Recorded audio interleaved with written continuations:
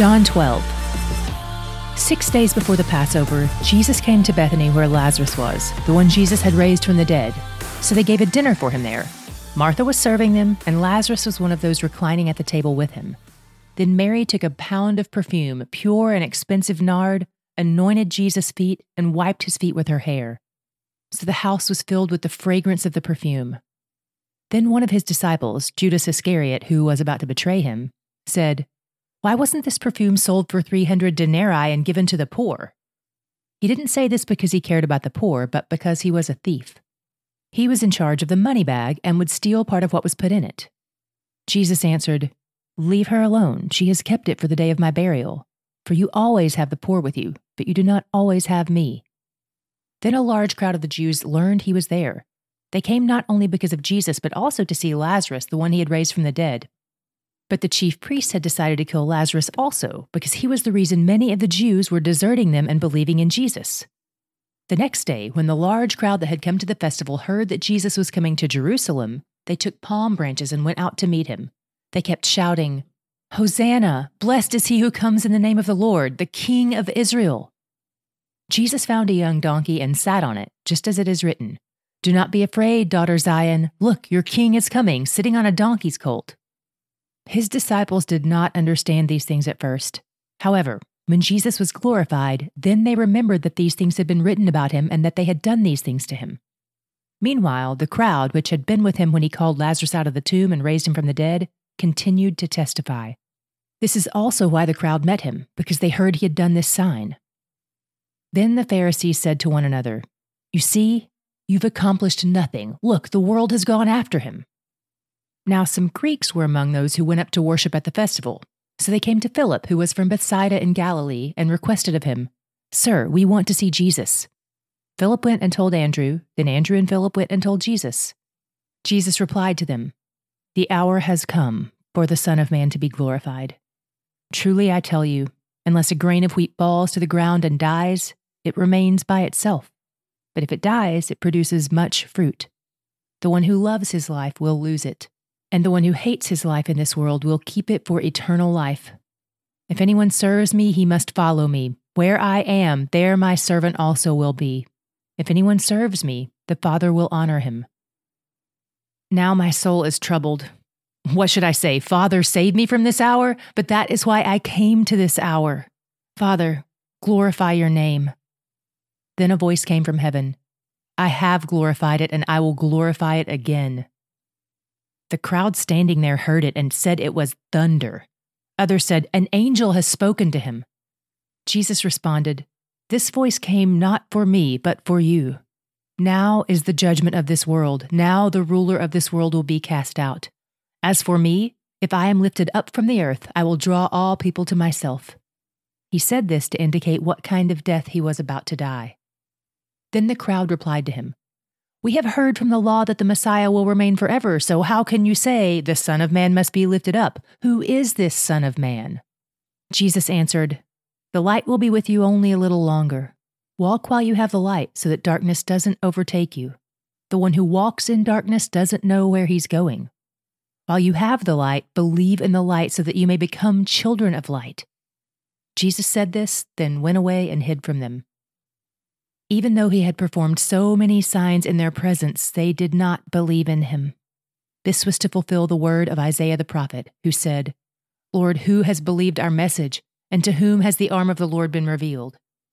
This is why they were unable to believe, because Isaiah also said, "He has blinded their eyes and hardened their hearts, so that they would not see with their eyes or understand with their hearts and turn, and I would heal them." Isaiah said these things because he saw his glory and spoke about him. Nevertheless, many did believe in him, even among the rulers, but because of the Pharisees they did not confess him, so that they would not be banned from the synagogue.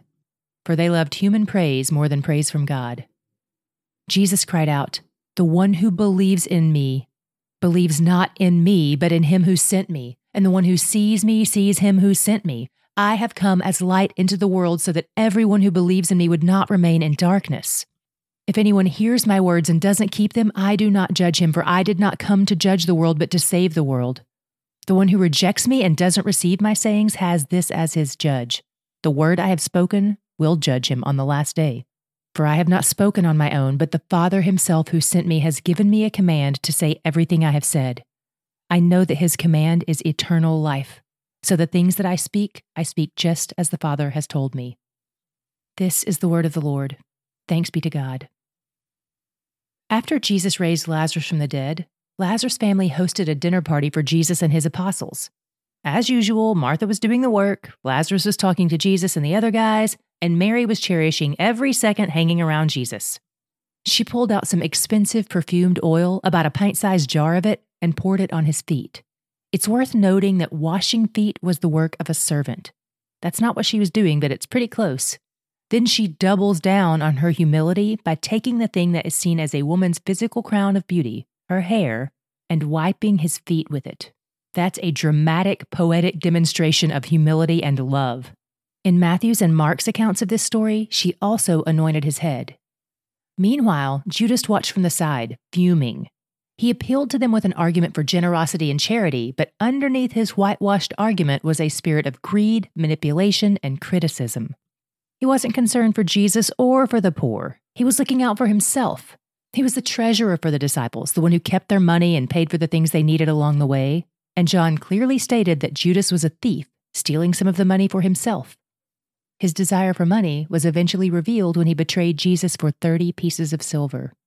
When word got out that Jesus was in town, people started to gather, not only to see Jesus, but Lazarus too.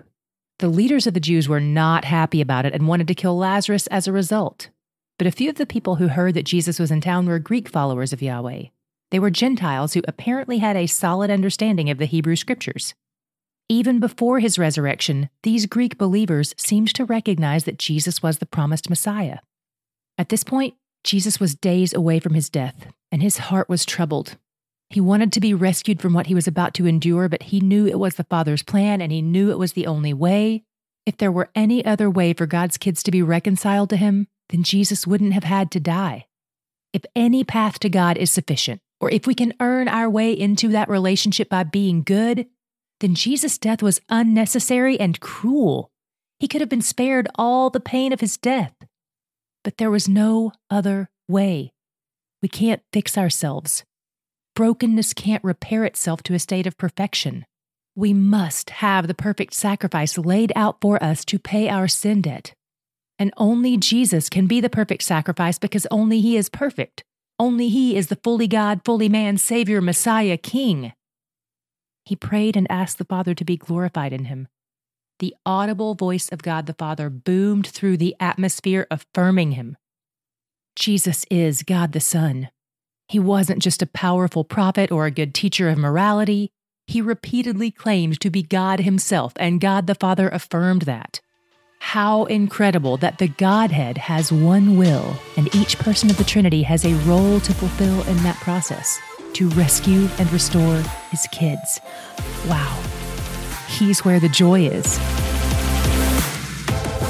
I'm Tara Lee Cobble, and you're listening to the He's Where the Joy Is podcast presented by Lifeway.